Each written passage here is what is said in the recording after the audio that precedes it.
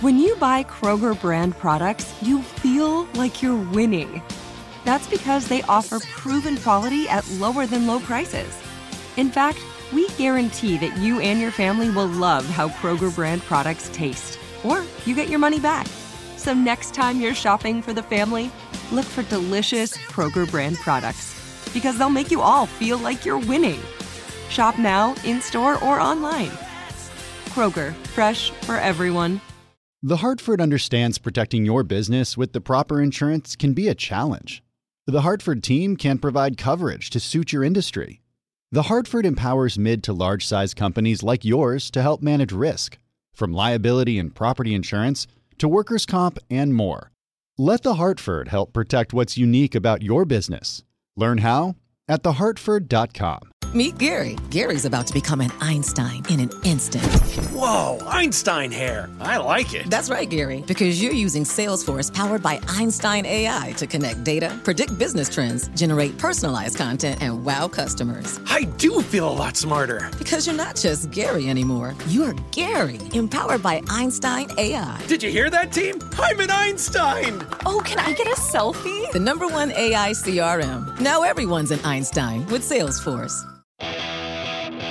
Now, from our nation's capital, this is Bloomberg Sound On. Basically, we're out of money. That's why today, in order to sustain Ukraine as it continues to fight, I'm sending Congress a supplemental budget request. Bloomberg Sound On. Politics, policy, and perspective from D.C.'s top names. We all expected this quarter would be a bit slower. They have tried to make the case that this is a Putin price hike that has fallen flat. Inflation has gone up every month that Joe Biden has been president. Bloomberg Sound On with Joe Matthew on Bloomberg Radio. Surprise, surprise. The economy contracts in the first quarter, and President Biden asks Congress for tens of billions to fund Ukraine. Welcome to the fastest hour in politics. As we join you again from Bloomberg World Headquarters in New York, we'll zero in on today's GDP report and consider the political implications as Congress makes its plans for the rest of the year with Ed Mills, Washington policy analyst at Raymond James. Later, our conversation with Bharat Ramamurthy, Deputy Director of the White House National Economic Council. Also, GDP, of course, on the agenda, and a major effort to help small business at the White House today that we'll be talking about. Senator Joe Manchin wants to make a deal on energy and climate. Are we really doing this again? We'll talk about it with our panel, Bloomberg Politics contributors Jeannie Sheehan Zaino and Rick Davis. Kind of surreal to see the word contraction on the Bloomberg screen this morning, watching surveillance. What? GDP drops unexpectedly, 1.4%, coming in below all but one estimate in a Bloomberg survey. But it had much to do with a trade imbalance than anything. Certainly was not due to consumers pulling back. So it's kind of a counterintuitive story here in a way. Then again, one more of these and we fulfill the definition of a recession, right? This morning I asked the Commerce Secretary, Gina Raimondo, who's joined us on Balance of Power, if that's a concern for her, if she's reading into this any further than this quarter. Here she is. If you look at small business starts, they're higher than ever. Wages are up. You talk to CEOs about their businesses. The economy is resilient and growing. So at this point, obviously, you don't want to see this. It's disappointing. You never want to see it. But we weren't surprised, and I don't think it's a trend. Okay. A trend one quarter does not make, which means the Fed keeps hiking. So nothing to see here. Move right along. Or is there? Let's talk about it with Ed Mills, Washington policy analyst and managing director at Raymond James. I'm guessing, Ed, this is not the number that you or your firm was looking for here. It was a bit of a shocker, but also people don't seem to be terribly concerned about it, considering why when you look under the hood. Joe, when you look under the hood, it certainly tells a different story. But when I look at this from a political angle, I'm reminded that in politics, when you're explaining, you're losing. Yeah. And so if you do have two consecutive quarters, you mentioned the R word. Here in D.C., the R word is great for Republicans because Biden has wanted to sell the Biden boom heading into the midterm elections. And this really changes the conversation. Even if it's not true, the rhetoric here really is what's going to matter from a political perspective. Well, let's hold on to that view for a moment, because the president didn't get out of the Roosevelt room without a question on the economy and a possible recession. He was there, of course, I'm going to ask you about this, Ed, to commit tens of billions more to Ukraine.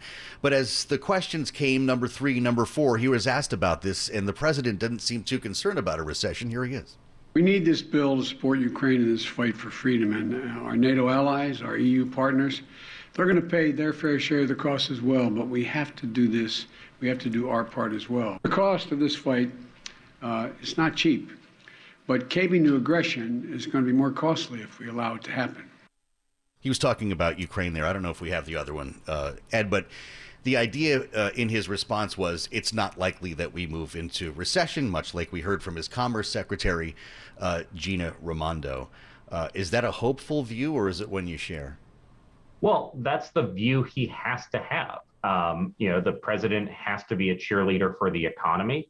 The president has to kind of highlight some of the economic indicators that on paper have been really positive in terms of where the consumer is. We've seen through earnings seasons, some of the banks kind of highlighting the balances in individual checking accounts. But the problem politically has been what it looks like on paper versus what it feels like for the average American.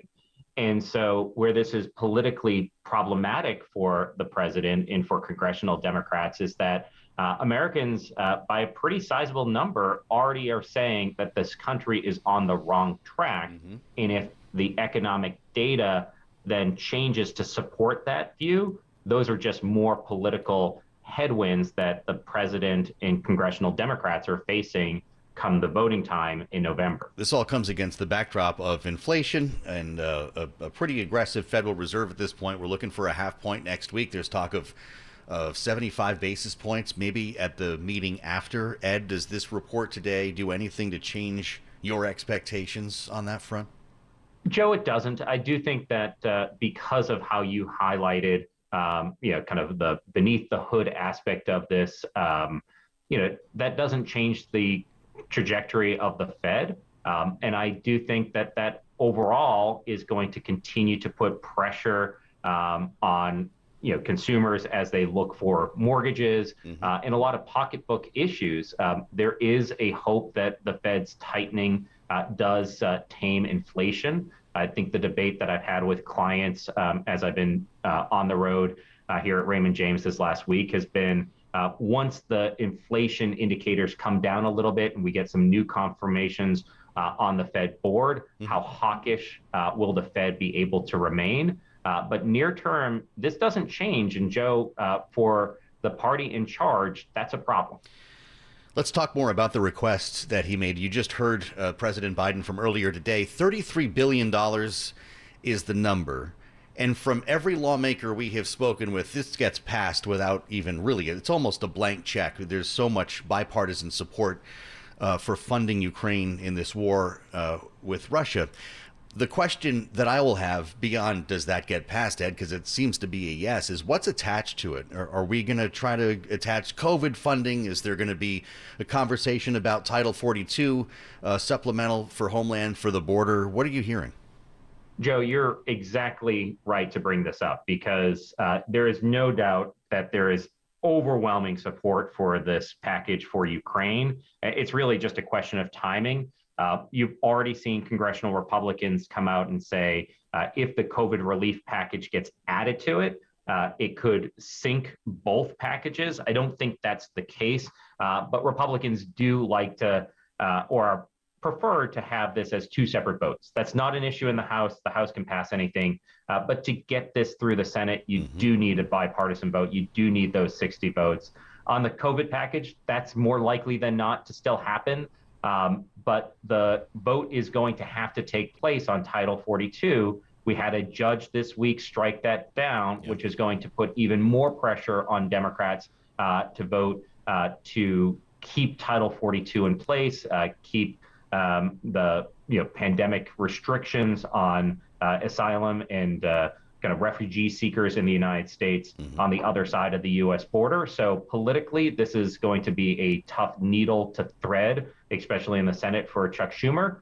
And the more time you spend on this is time that you're not spending on other priorities, such as reconciliation, which Democrats really do want to take another run at it. So every day of floor time is a day away from other priorities. Right. That's the bigger issue. Well, that reconciliation idea, and I know that they wanted to make another turn and still might this year, that option is available, but it may not fly if now Joe Manchin once again, the wrench in the works here, he wants to come up with a deal that gets bipartisan support and does not require reconciliation.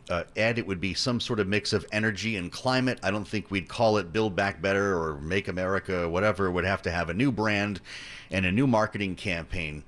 But if that's what Joe Manchin wants, I'm assuming he's not playing along with this reconciliation idea once again, you think? Yeah, Joe, that's not going to happen. It's not going to happen. I mean, it's kind of more and more we're seeing kind of from conversations here in DC, the Biden administration being concerned whether or not they can get Manchin to a table. Yeah. I do think that part of this is, fully energy specific. He has a chairmanship and a gavel where he wants to have a process, at least in his committee. It's been shocking to me that they have not kind of listened to that desire for him to shape this package. If they get reconciliation, if there's any legislative package, it is going to be first and foremost an energy package, some healthcare provisions, maybe a couple of other smaller scaled down versions of social spending. But the more they kind of don't listen to exactly what he's asking for and don't move in that direction, that's a step away from getting anything done. Why not just have him write it? I mean, didn't we already see all of this? We saw this movie last year. We already know the ending. It doesn't play well for the White House, Ed. Yeah, I think that the thought from the White House was as much as they needed to have some hard-fought wins in getting him on board, because of the voice of the progressives was pushing, and Senator Sanders, chairman of the Budget Committee in charge of the process, started off at $6 trillion. Yeah. You also had to have hard-fought losses. You had to show that they were standing up to something, to show the Democratic base what was not achievable. I think they spent too much time there and didn't recognize that Manchin was going to hold as firm as he was. Right. The inflation picture, the economic picture has only worsened. So they missed that window. Well, if they want to get something done, we'll see if we repeat history again this year, and we'll talk to Ed about it. Great to spend time with Ed Mills, Washington policy analyst at Raymond James. We'll assemble the panel next. This is Bloomberg. Top Thrill 2 is like no other course. 2 420-foot vertical speedways, 3 launches. All right, let's talk strategy. Copy that, driver. Go for maximum acceleration off the start. Roger that. You've got a short straightaway to push from 0 to 74 on the first vertical speedway. And what about the rollback? Rollback will set you up for an explosive reverse climb 420 feet in the sky so you reach 0 G's in total weightlessness. 420 feet of straight-up speed. Let's get it. Top Thrill 2, the world's tallest and fastest triple-launch stratocoaster. Get your tickets at cedarpoint.com. Face it, your business is unique. It faces challenges and risks that are specific to your industry and to the skills you and your team bring to every challenge. You need experienced insurance professionals. The Hartford accepts the challenge. The Hartford understands that protecting your business with the proper insurance can be a challenge. The Hartford team can help provide coverage to suit your industry. The Hartford empowers mid to large-size companies like yours to easily manage risk, from liability and property insurance to workers' comp and more. With experience in underwriting, risk engineering services, and claims, The Hartford faces any challenge to deliver innovative, customizable solutions that your industry and your unique company demand. Let The Hartford help protect what's unique about your business. Learn how at thehartford.com. You're listening to Bloomberg Sound On with Joe Matthew on Bloomberg Radio.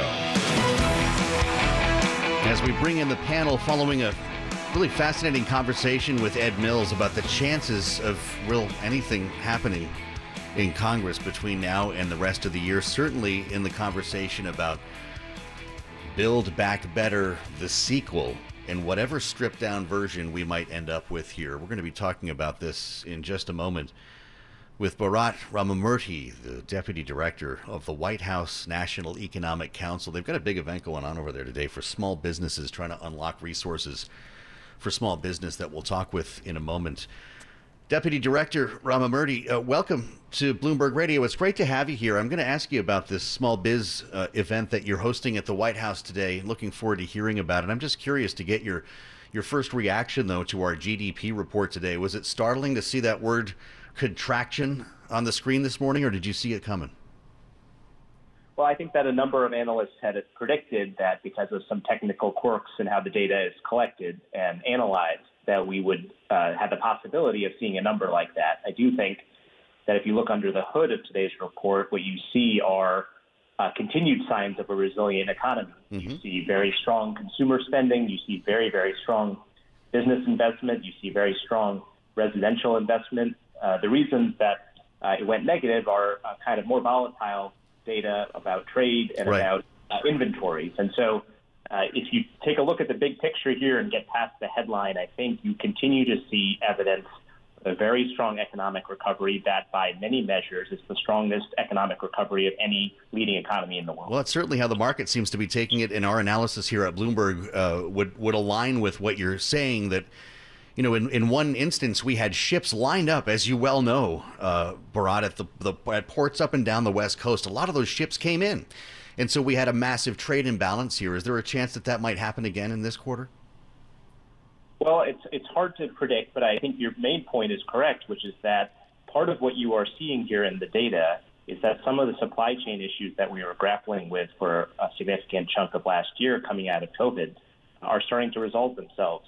And one of the things that the president is proud of is that working with business groups and labor, he was able to push the ports of LA and Long Beach to stay open 24 hours a day, 7 days a week, massively increase their throughput. And we're starting to see some of those effects in the data. I think on the whole, it's a good sign for Americans that they're able to get their imported goods on time and in an efficient way. Does that mean inflation is going to start coming in? Is this happening as you were hoping? Again, if you look at outside analysts and some other projections, inflation by many accounts is predicted to temper and go down over the course of this year. Of course, there are many unpredictable things that could happen. I think if you look at the data that we have before us right now, there is very clear evidence that, number one, the U.S. economic recovery is the strongest in the world. Number two, if you look at IMF projections, the economic growth that's projected through the end of the year puts the United States number one among G7 countries. Number three, household balance sheets, by many measures, have never been healthier, not for 30 years. Yeah. You look at debt to income ratio, the ability of folks to pay off credit card debt and other debt. Families as a whole are in very strong financial position, and that creates a good buffer for our economy. You were a member of the COVID Congressional Oversight Commission, which oversaw the Treasury's management of stimulus from the CARES Act. You hear people now, I'm sure, Bharat, as I do, blaming the stimulus for overheating the economy. Are they right about that when you look back on decisions that were made then? I think we were dealing with a highly uncertain and cataclysmic event. We saw unemployment reach levels that hadn't been reached since the Great Depression. And under those circumstances, policymakers overall, I think, had the right approach. Let's get money into the hands of families, into the hands of small businesses that need it. Go big was the line then. Yeah, and if you look at the quality, the strength of our recovery and the speed of our recovery, that paid dividends. I just want to go back and put people in the position that we were in before this president took office. And the nonpartisan Congressional Budget Office was projecting we would have unemployment above 5% for years to come, and that we wouldn't reach 3.6% unemployment for many years from now. Instead, we reached 3.6% unemployment a couple months ago. So that's made a really powerful difference in a lot of people's lives.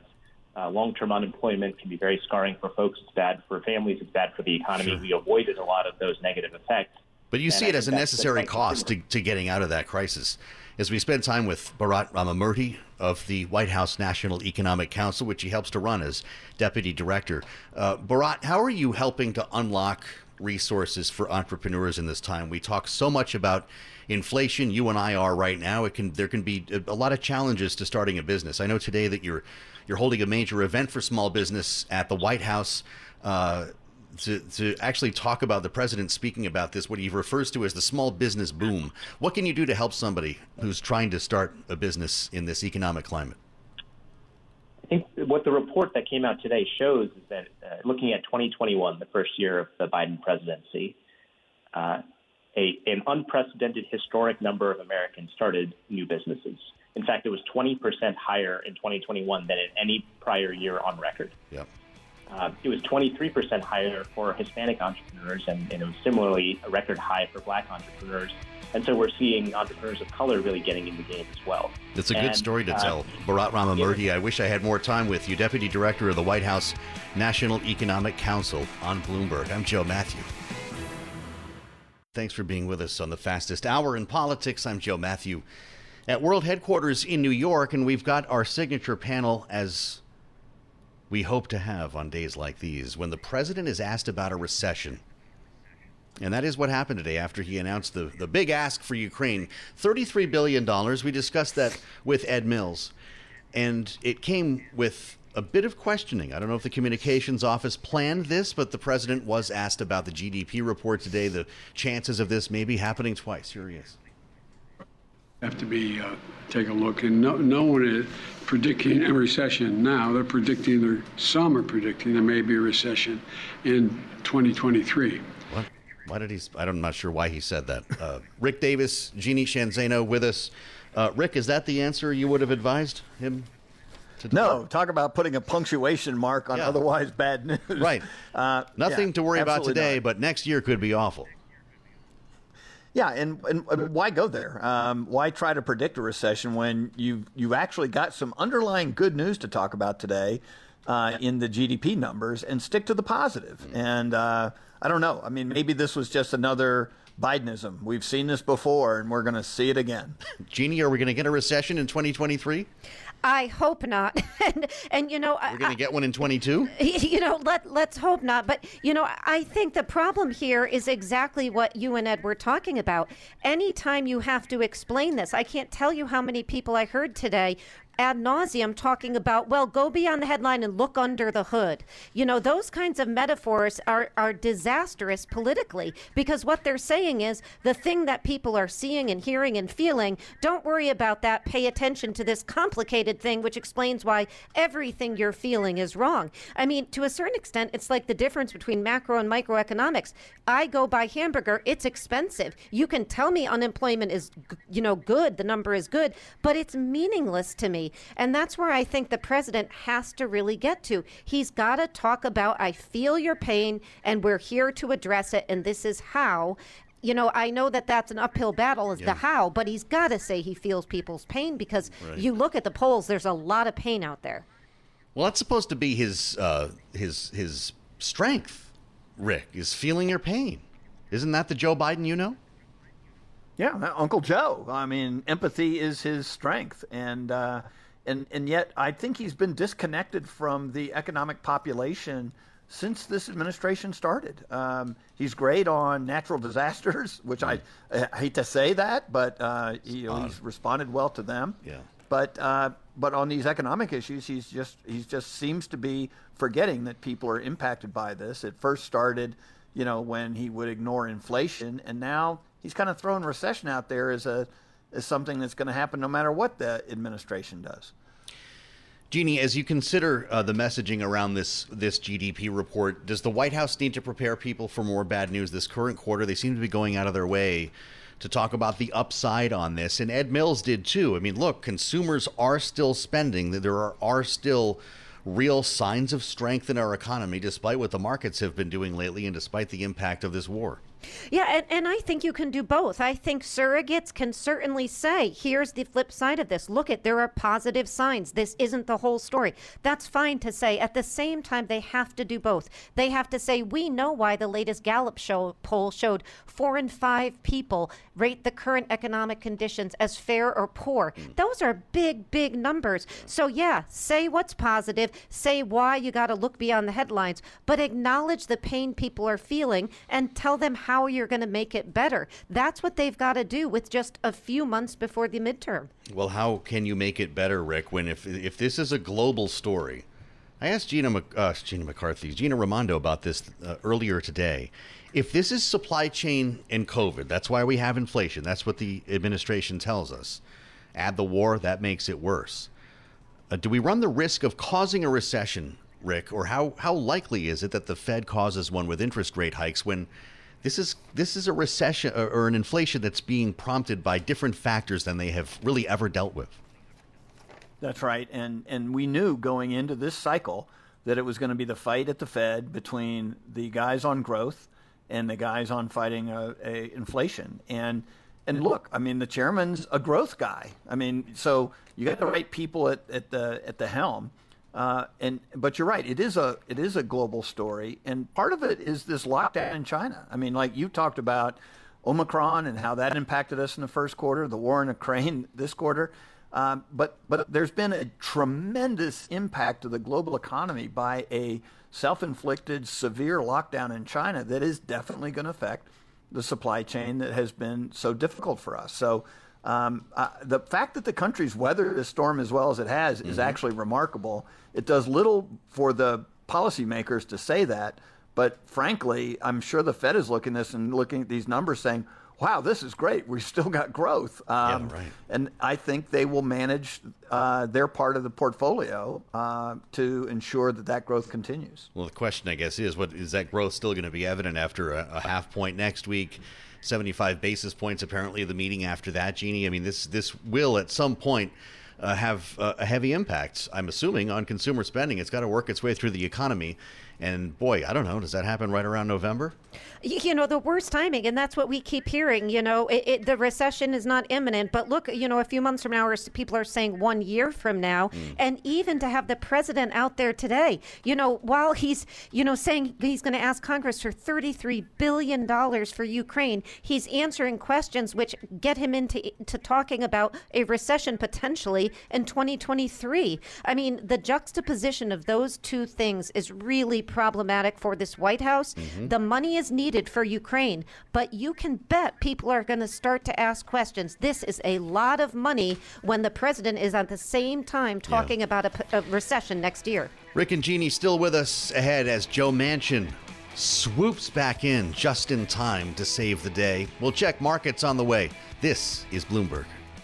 Top Thrill 2 is like no other course. 2 420-foot vertical speedways, 3 launches. All right, let's talk strategy. Copy that, driver. Go for maximum acceleration off the start. Roger that. You've got a short straightaway to push from 0 to 74 on the first vertical speedway. And what about the rollback? Rollback will set you up for an explosive reverse climb 420 feet in the sky so you reach 0 G's in total weightlessness. 420 feet of straight-up speed. Let's get it. Top Thrill 2, the world's tallest and fastest triple-launch Stratocoaster. Get your tickets at cedarpoint.com. Face it, your business is unique. It faces challenges and risks that are specific to your industry and to the skills you and your team bring to every challenge. You need experienced insurance professionals. The Hartford accepts the challenge. The Hartford understands that protecting your business with the proper insurance can be a challenge. The Hartford team can help provide coverage to suit your industry. The Hartford empowers mid to large-size companies like yours to easily manage risk, from liability and property insurance to workers' comp and more. With experience in underwriting, risk engineering services, and claims, The Hartford faces any challenge to deliver innovative, customizable solutions that your industry and your unique company demand. Let The Hartford help protect what's unique about your business. Learn how at thehartford.com. You're listening to Bloomberg Sound On with Joe Matthew on Bloomberg Radio. Welcoming back the gentleman from West Virginia to the conversation. Joe Manchin's making news again. I was just reading he's on the outs with the White House. They didn't want to bother each other after the whole Build Back Better fell apart. Now he's got a plan, and it's bipartisan, he says, to avoid the use of reconciliation, even though it's likely Democrats will do that at some point this year. As we discussed earlier this hour with Ed Mills at Raymond James, there are opportunities, and you don't just walk away from them in politics. But Joe Manchin has an idea here that you get a couple of Republicans on board, you call it bipartisan, you don't have to use reconciliation, and it's narrow. Energy and climate. And he's got some people listening here talking about a new look at leases for drilling, and more broadly, helping to bridge the gap between the world we're in now, burning fossil fuels, and a world we'll eventually be in with renewables, but doing it in a way that doesn't cause, well, $100 a barrel oil for the whole duration. Here's Senator Manchin today. We need a two-path system, okay? You have to have the climate, and you have to have the reliability of the fossil. Those two will cross sometime. Could be 5 years, could be 10 years, or whatever. You can't eliminate one before the other. If not, you end up like Germany. You end up like Europe, the problem they're in. But is it going anywhere? And can you get enough Republicans and hold enough Democrats to make this happen? I wonder what the White House thinks about it. As we reassemble the panel, Rick and Jeannie are here, Bloomberg Politics contributors, Rick Davis, Jeannie Shanzano. Is this the kind of thing that at the White House they're all getting under their desks right now, Jeannie, or is it good news that they can work together again? You think it would be good news, but I think so many people at the White House and so many Democrats, quite frankly, feel frustrated by their dealings with Joe Manchin that they aren't willing to go there. I mean, you look at the latest that just Bernie Sanders, and again, unlikely he would have gone there anyways, but what he has to say, talking about, sort of, the idea that he felt torpedoed and the idea that this is no way to behave as a colleague, that this was arrogant of Manchin and Sinema. Yeah. Those are the kind of words, burned is what you're hearing. So, I do think it's a long shot to think you could get something done. I mean, do I think they should? Absolutely. They should take what they can get and go forward. That means Manchin and Sinema have to be on board. But it doesn't seem, at least, that they have the will to do that in the next few weeks. Rick, are you rolling your eyes, or is this actually the kind of development that you're looking for to get Congress working again? Yeah, I was kind of expecting a couple things. One, Manchin has been against so many things. You knew he was going to come up with something to be for, right? You can't be Dr. No in the Senate forever. And so I'm sure he sees this moment where the Biden administration, always a foe of fossil fuels, has now had to go out to the industry and say, give me more, we're desperate.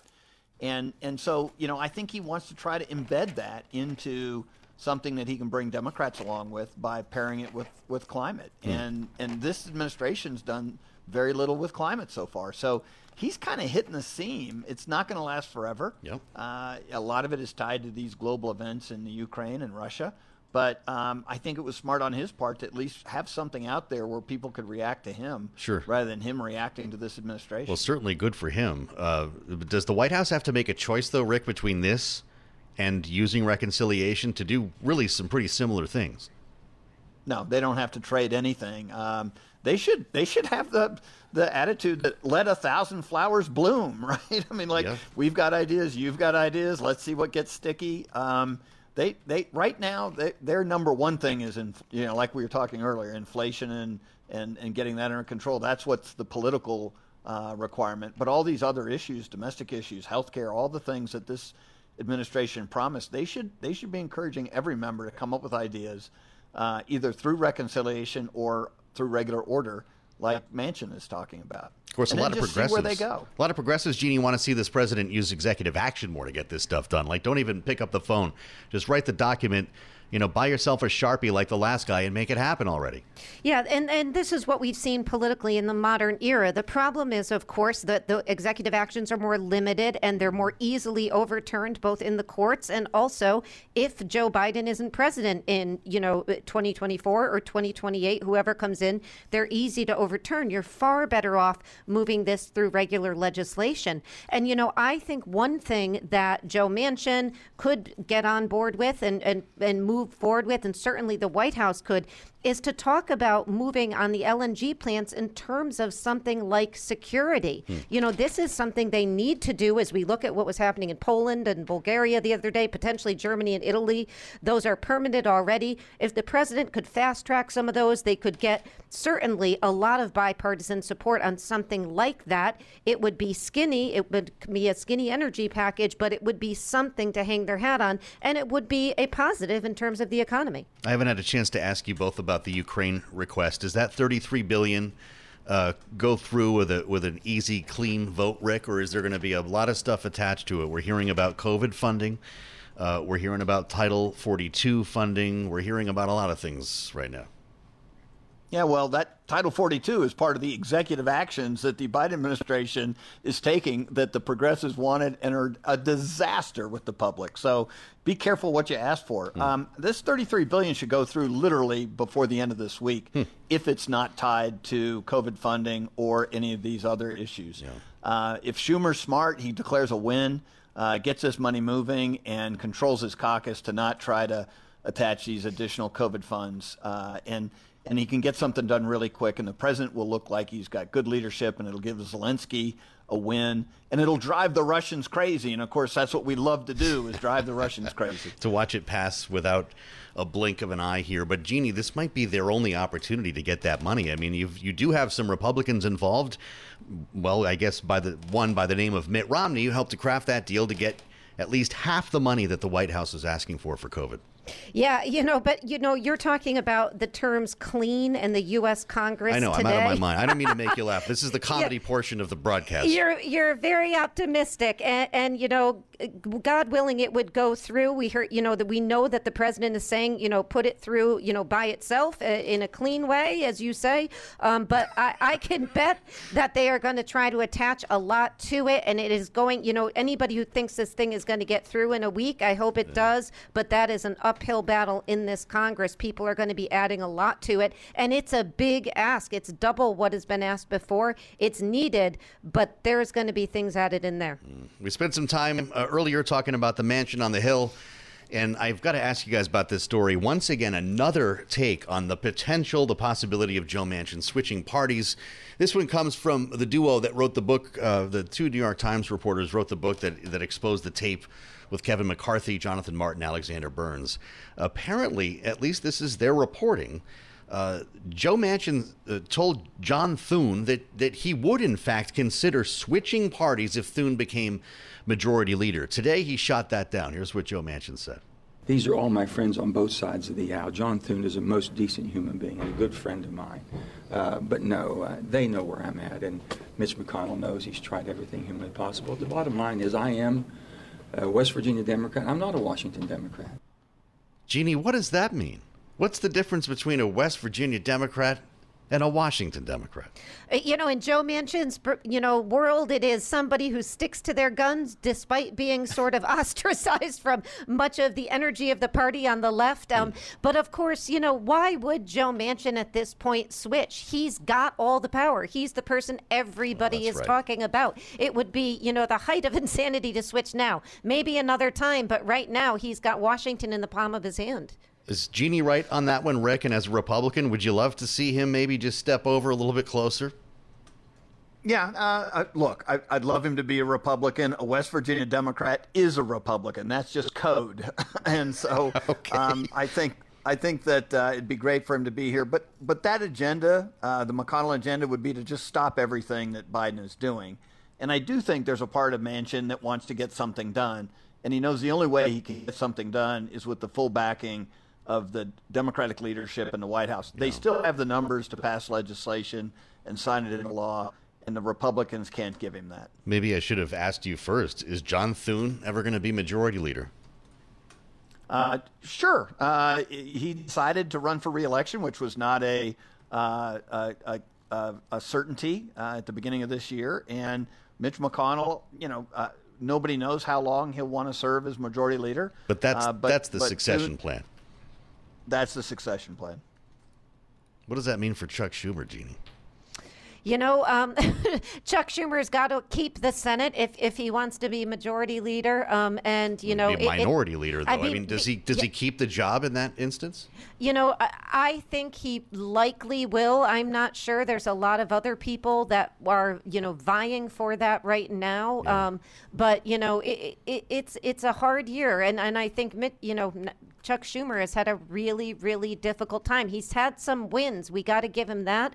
Mm-hmm. The first majority leader from New York in history, but he's had a tough time in the last year. He's got a couple of tough weeks ahead of him as well. Great conversation with Rick and Jeannie. Rick, good luck with everything this weekend. They've got the big Sedona Summit kicking off at the McCain Institute. Jeannie will be back with us tomorrow, and I'll meet you here as well on the fastest hour in politics.